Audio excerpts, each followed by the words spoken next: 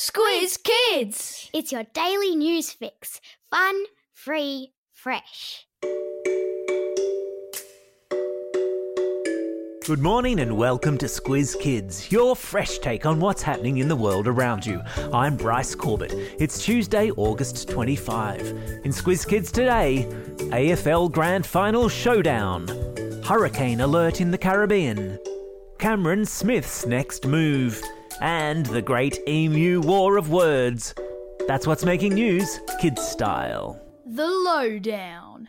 All eyes will be on the AFL headquarters in Melbourne this week as a decision is made about where in Australia the biggest sporting event of the year, the AFL Grand Final, will be held.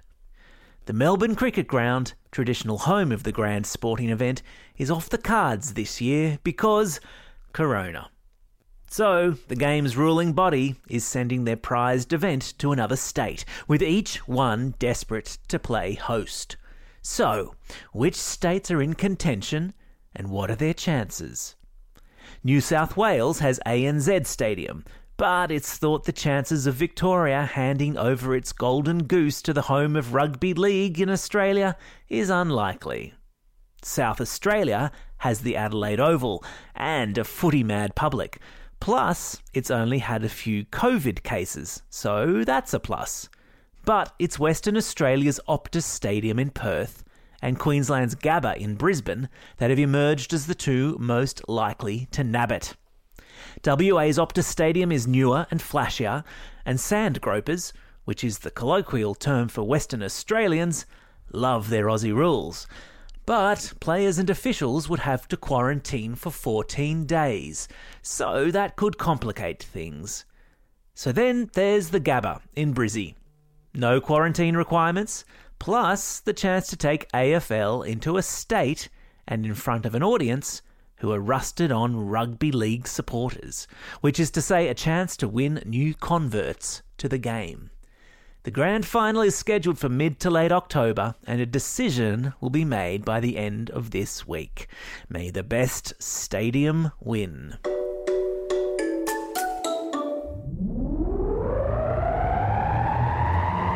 Spin the globe. Each day we give the world globe a spin and find a news story from wherever it stops.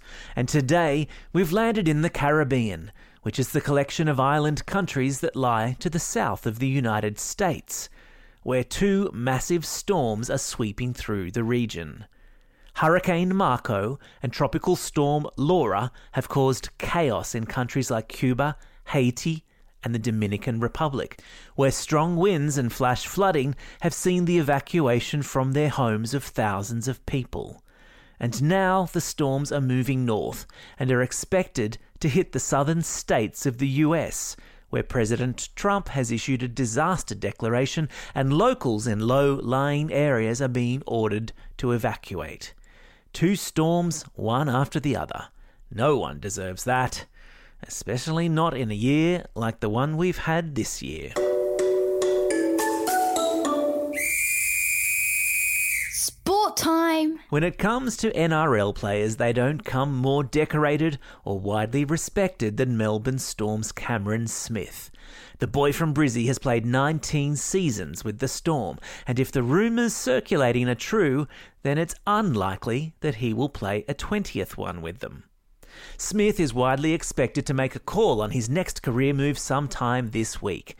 And though, at the age of 37, retirement is not out of the question, speculation is mounting that he could play another season or two at either the Brisbane Broncos or Gold Coast Titans, back in his home state of Queensland.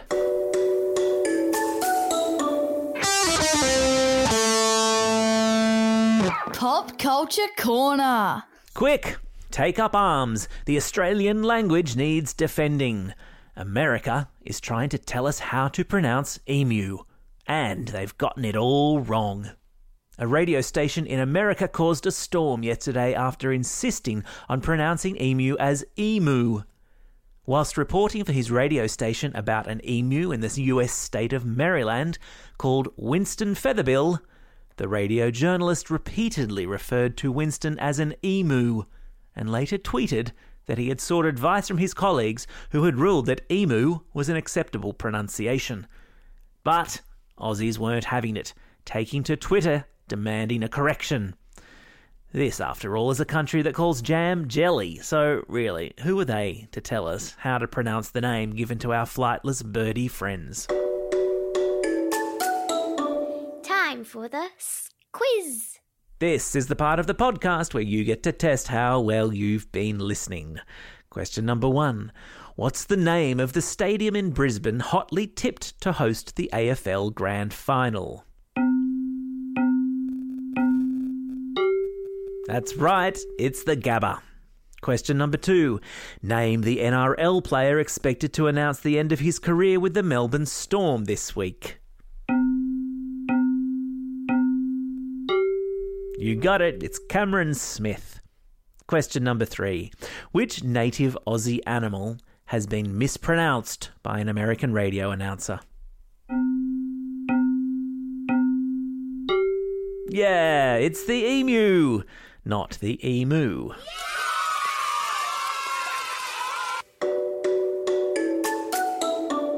Shout-outs. It's August 25, Uruguay's National Day, so hug a Uruguayan today if you happen to know one. It's also a special day for these Squiz kids celebrating a birthday today.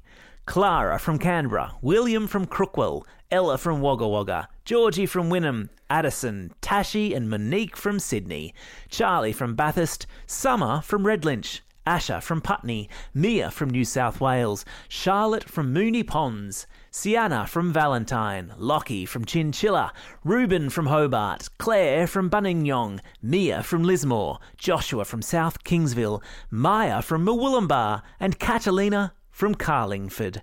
And some belated birthday shout-outs to Macy from Galston, Michaela from Bungendore, Jade from Perth, Jamie from Sydney, and Abby from Wilston.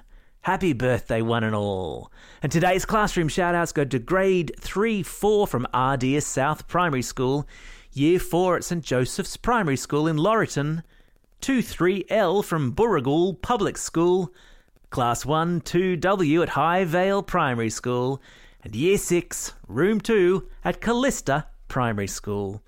Don't forget, if you've got a birthday coming up and you want a shout-out, or if you're after a classroom shout-out, drop us a line at squizkids@thesquiz.com.au. And a reminder, a full transcript of today's episode is available on our website, as it is every day. Well, that's all we have time for today. Thanks for listening to Squiz Kids. We'll be back again tomorrow. In the meantime, get out there and have a most excellent day. Over and out. Squiz Kids is proudly supported by the Judith Neilson Institute for Journalism and Ideas.